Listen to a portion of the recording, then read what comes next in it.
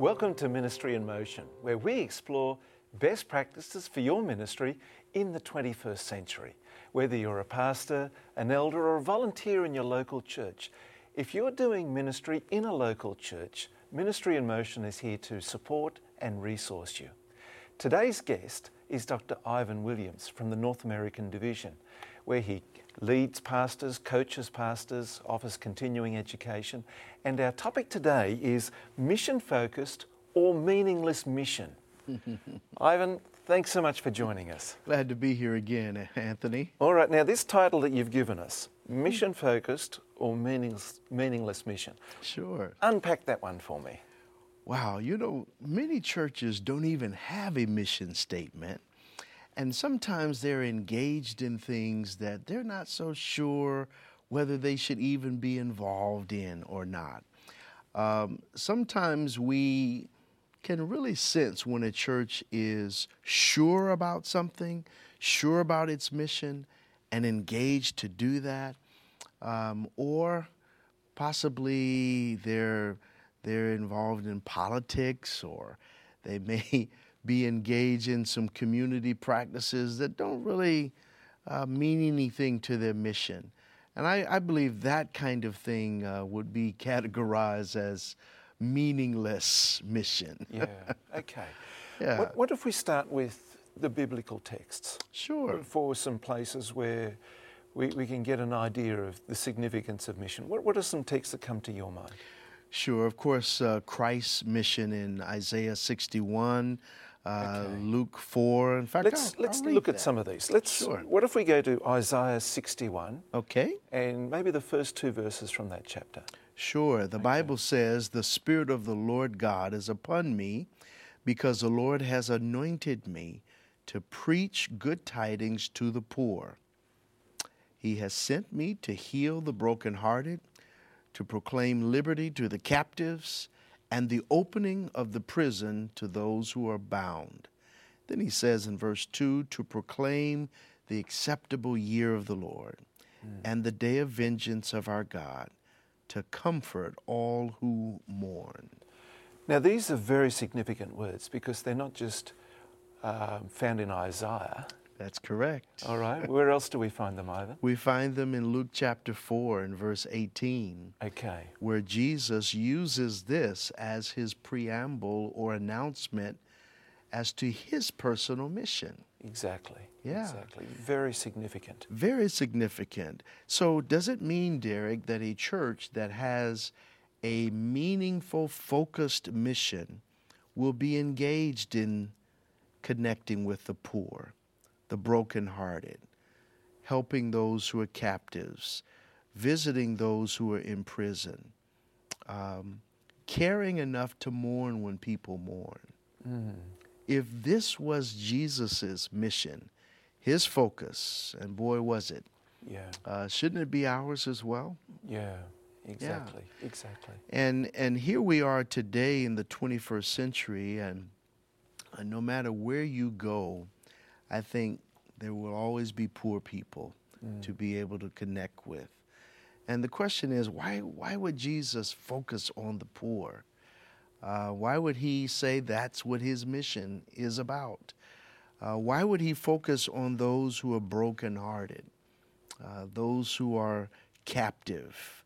I think Jesus gives us a mantra today that connects us with the community that the church sits in, that the members live in, and that we are engaged in. Yeah. And you know, if we pull that analogy a little further from Luke 4, Jesus asked the people, because he said it in his hometown of Nazareth, in the synagogue on the Sabbath, and he said, "Surely you will ask me to heal and be engaged in these things." And there's just silence. And instead, they get angry and they drive him out of town. Yeah. And what a loss. And in a sense, I guess I'm posing the question now, are we behaving like the people of Nazareth? Wow. If we are not accepting, if we're not doing these ministries. Yes. So, Ivan, can you help me with some examples. What are churches doing today around the field, around the world, Sure. that are practically and meaningfully engaging with their communities? Sure. As part of their mission. As part of their mission. Yeah. Many churches that are doing very well in making inroads to connect with people are the churches that leave the four walls of a building and has a corporate passion to connect with entities, organizations, and people in their communities. You know, I pastored a church once, Anthony, where when I got there, I asked a few of the neighbors. I just went in the neighborhood and say, when was the last time someone from the church, within walking distance, invited you to a program? And one of the neighbors says, I don't think they've ever come to invite me to anything. It's sad, isn't it? Yeah, it is. And I think that churches that really reach outside of themselves to connect with their communities do the best. We have some pastors, particularly here in the North American division, who are chaplains for police. They volunteer to be chaplains for the hospitals.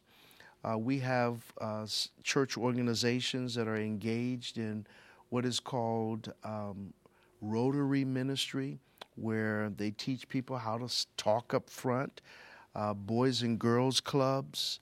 And I know that there are many other ways overseas, outside of the NAD, where people can connect. And I don't want to jump ahead, Anthony, but I think one of the challenges that we face, just like Jesus was basically run out of town after he shared his preamble, we have a real tension with how far does the church go to engage in the life and to address the ills of society. Because we are comfortable in terms of providing food and clothing, and they are essentials, and they're needed, and that's certainly part of our mission. Yes. I wouldn't say that it's all of our mission. Sure. But it's a part of it. Yes. But when we move on from the immediate staples, there can be some tensions that build. That is correct. And it's not just tensions within the community, it's tensions within the community of the church. There are some great tensions within the community of the church. And could it be, Anthony, because we're not comfortable? It leaves us, when you go down to a homeless shelter to preach, to engage in dialogue with people who don't have a regular roof over their head at night, it stretches you.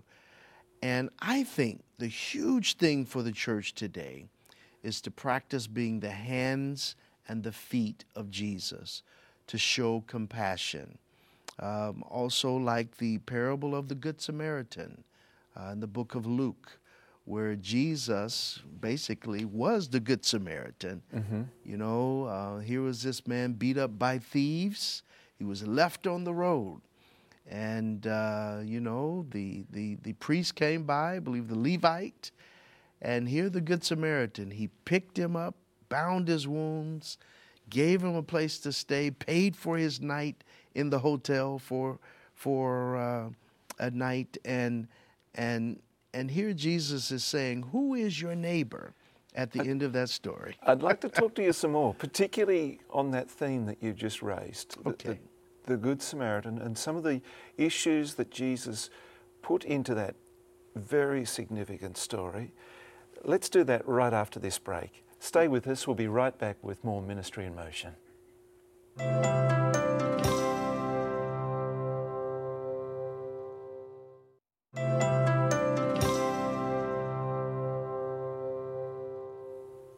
Welcome back to Ministry in Motion. Our guest today is Dr. Ivan Williams, and our topic is meaningful mission or meaningless mission. Now, Ivan, just before the break, we were looking at the story of Jesus that he told in Luke chapter 10, the Good Samaritan. One of the big details of that mission-focused story that Jesus told was that there was a Samaritan man helping a Jewish man. Sure. And there was certainly, in the era in which Jesus was here on earth at that time, there was interracial or intercultural issues. Sure. Now, those aren't just reserved for the first century, are they? In that part of the world. Yes, we still have racial tension. We have racial division. In some countries, you have still the challenges of the caste system. Others may be divided by tribes. And even worldwide, we see an ethnicity focus. I'm from this country, you're from that country. There's so much that we could look at that divides us. And I love what Jesus did here in the story of the Good Samaritan in Luke chapter 10. He addressed the issue of the day. The lawyer asked in this story, "Who is my neighbor?" And Jesus addressed who your neighbor was. And at the end of the story, when the man helped, the Samaritan helped the Jewish person, he bound his wounds, gave him a place to stay. Jesus answered the question and says, your neighbor, the one who is the neighbor, is the one who had mercy on him. And shouldn't that be the response of the church today? No matter what race, what ethnicity, the church should show mercy. The church should be, again, the hands and the feet of Jesus. Visiting. Some churches visit regularly prisons. Others go to shelters for the abused. There are many ways in which the church can be the hands and feet of Jesus. But of course, this whole area of racial injustice and racial division is one that Jesus came to really help us to see that in the kingdom of heaven there will be no such division. In fact, we're told if we are in Christ, then we are heirs according to the promise. But in Christ, there is neither Jew nor Gentile. In fact, we probably need to read that, Derek, before we close the broadcast. Yeah. You know, as you were talking, I couldn't help but think about Daniel 2. Okay. You know, and that great time prophecy that we're so familiar with, and the feet of iron and clay. Mm-hmm. You know, some strong, some weak, and, Sure. and the divisions that divide. And in so many ways, that's a picture of our world today. It's not just North America, but it's worldwide. Wherever you go, we face these issues. Sure. But yet there is a resistance on the part of some Christians, some Seventh-day Adventist Christians. Their resistance is that this is more a political issue rather than a Christian or a church mission issue. Sure. And how would you suggest that a pastor navigates and leads a church so that there can be harmony within the community of the church and still a mission takes place? Yeah, I really believe the church should rise above the level of the political. I don't think it's wrong to have a politic. I don't think having a politic is either good or evil. It's what you make it. Help me just to understand. What do you mean by a politic? Okay, let's look at Daniel again in the Bible. He served through 4, some may say 5 different administrations. Of course, God had favor on him, but starting with Nebuchadnezzar to Nabonidus to Belshazzar to Cyrus to Darius, he served all of these people.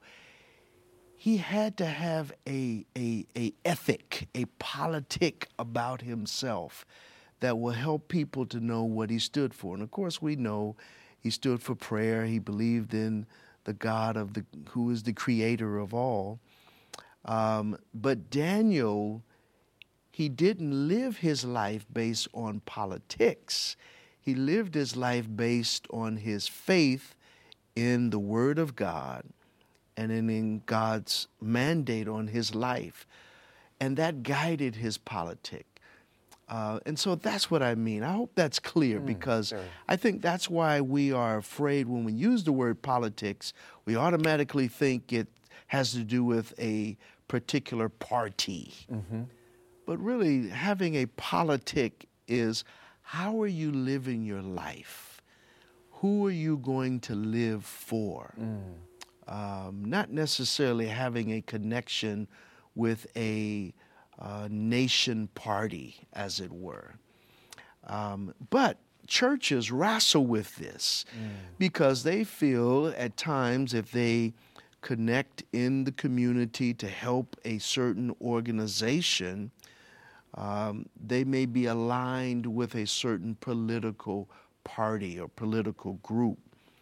I think the church can stay clear of this. I served in the California State Assembly as a chaplain. There were Republicans there, there were Democrats there. And boy, there were a lot of issues there. But my role as a chaplain was not to engage in their party politics or their party leanings. My role was to be a reminder of the holy, to pray with them when they were hurting individually as legislators, to also help them understand that there is someone higher than you in these halls who guides the affairs of men and women. And so I think that we can do that in the church as well, that we can bind those who help those who are brokenhearted. We can definitely help those who are poor. We can give hope to those who are hopeless, and just follow the mandate of Jesus. I don't think we could go wrong, and I don't think we have to tiptoe around following the good news of the gospel. Yeah. Yeah. You know, in my home country, we have an idiom there. We talk about the rough end of the pineapple. Because unfortunately... It's the first time I'm hearing that, by the way. You know, in this wonderful book with all of the promises that God's given us, Yes. he hasn't promised justice on this planet. Mm-hmm. And he can't, because while you give people freedom of choice, you can't have justice. Yes. And so the rough end of the pineapple, so many people get the rough end rather than the sweet end. And we as Christians, we do need to ensure that we can do all that we can for justice. I think that's what Isaiah 61, Luke 4 was talking about. But we need to have a break, Ivan. We're going too well.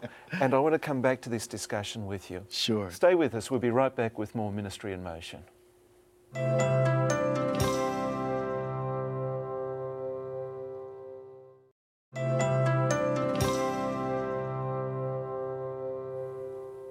Welcome back to Ministry in Motion. Our topic today is mission-focused or meaningless mission. And our guest is Dr. Ivan. Ivan, I'd like to bring you back to that point we were discussing. How can we serve differently so that we're bringing order rather than human disorder in our ministry? Yeah, as we continue to talk about this whole effort of really being mission focused and mission engaged, the church has done a lot of talking. I think we need to do a better job of listening. And we've done a lot of telling. I believe also the church should do more touching. I think that's a great start for us today. Just unpack touching for us. We better just clarify that. I think we better. Touching the world, meaning to being present, being engaged, being a part of, as you said, feeding and clothing and healing. The feet and hands of Jesus. The feet and hands of Jesus. Yeah. Showing compassion is what I see as touching. Yeah. If we stayed in the church and never left the church, if we came to worship and left, if we came to seminars at the congregation and never got engaged, never invited anyone, never knocked on anyone's door, I think that the whole point would be fruitless of being a body of Christ. The hands and feet of Jesus is a church that's mobilized and engaged in touching the world. Yeah, exactly. And even reflecting on a very significant passage of Revelation 14, the three angels' messages. Sure. One of the first angel's message is to proclaim the eternal or the everlasting gospel. Yes. Which is good news of salvation. But it's also to proclaim the judgment message. Yes. And while we're not the judges, and while we can't bring justice, I'm not sure that our eyes should be closed to human injustice. Correct. This is another tension in the church. What is it? Solomon says in Ecclesiastes 12, let us hear the conclusion of the whole matter, fear God, and keep his commandments, for this is the whole duty of man. And he will bring everything into judgment, whether it be private or whether it be public. Mm-hmm. God will bring these things into judgment. So he will deal with the justice question. Mm-hmm. I think the church, because we are not heart readers and because we don't know people's motives, need to just show compassion, need to just be present. God is going to turn the whole justice question around. And I believe when he gives several parables in the Bible where he says, the last will be first and the first will be last, I believe this is a part of justice and a part of judgment. But I believe the church should stand up for righteousness. If someone is murdered unjustly, should the church be silent about that? I would say no, we should have a voice to be able to say, no, it's wrong to take another's life unjustly. Should the church have anything to say about laws that will impose the state's force on you? I believe Christians should have something to say about religious liberty. These are things that we need to have a part of. Of course, and as you were talking there, Ivan, I couldn't help but think that our Saviour was unjustly murdered. Yes. Yes. And in a sense, praise God for that. Yes, yes. But by the same token, we need to ensure that it's Christ's mission, not our hobby horse, that's driving us. And I loved your point about the politic, not politics. Yes. Ivan, thank you. Thanks for coming on. Glad and we want to thank you for joining us as well. You're welcome to come and visit our website, ministryinmotion.org. We have an array of resources, materials that will bless you in your ministry. And you're welcome to watch all of our programs on Hope Channel or on demand on our website. But until next time, may God bless you.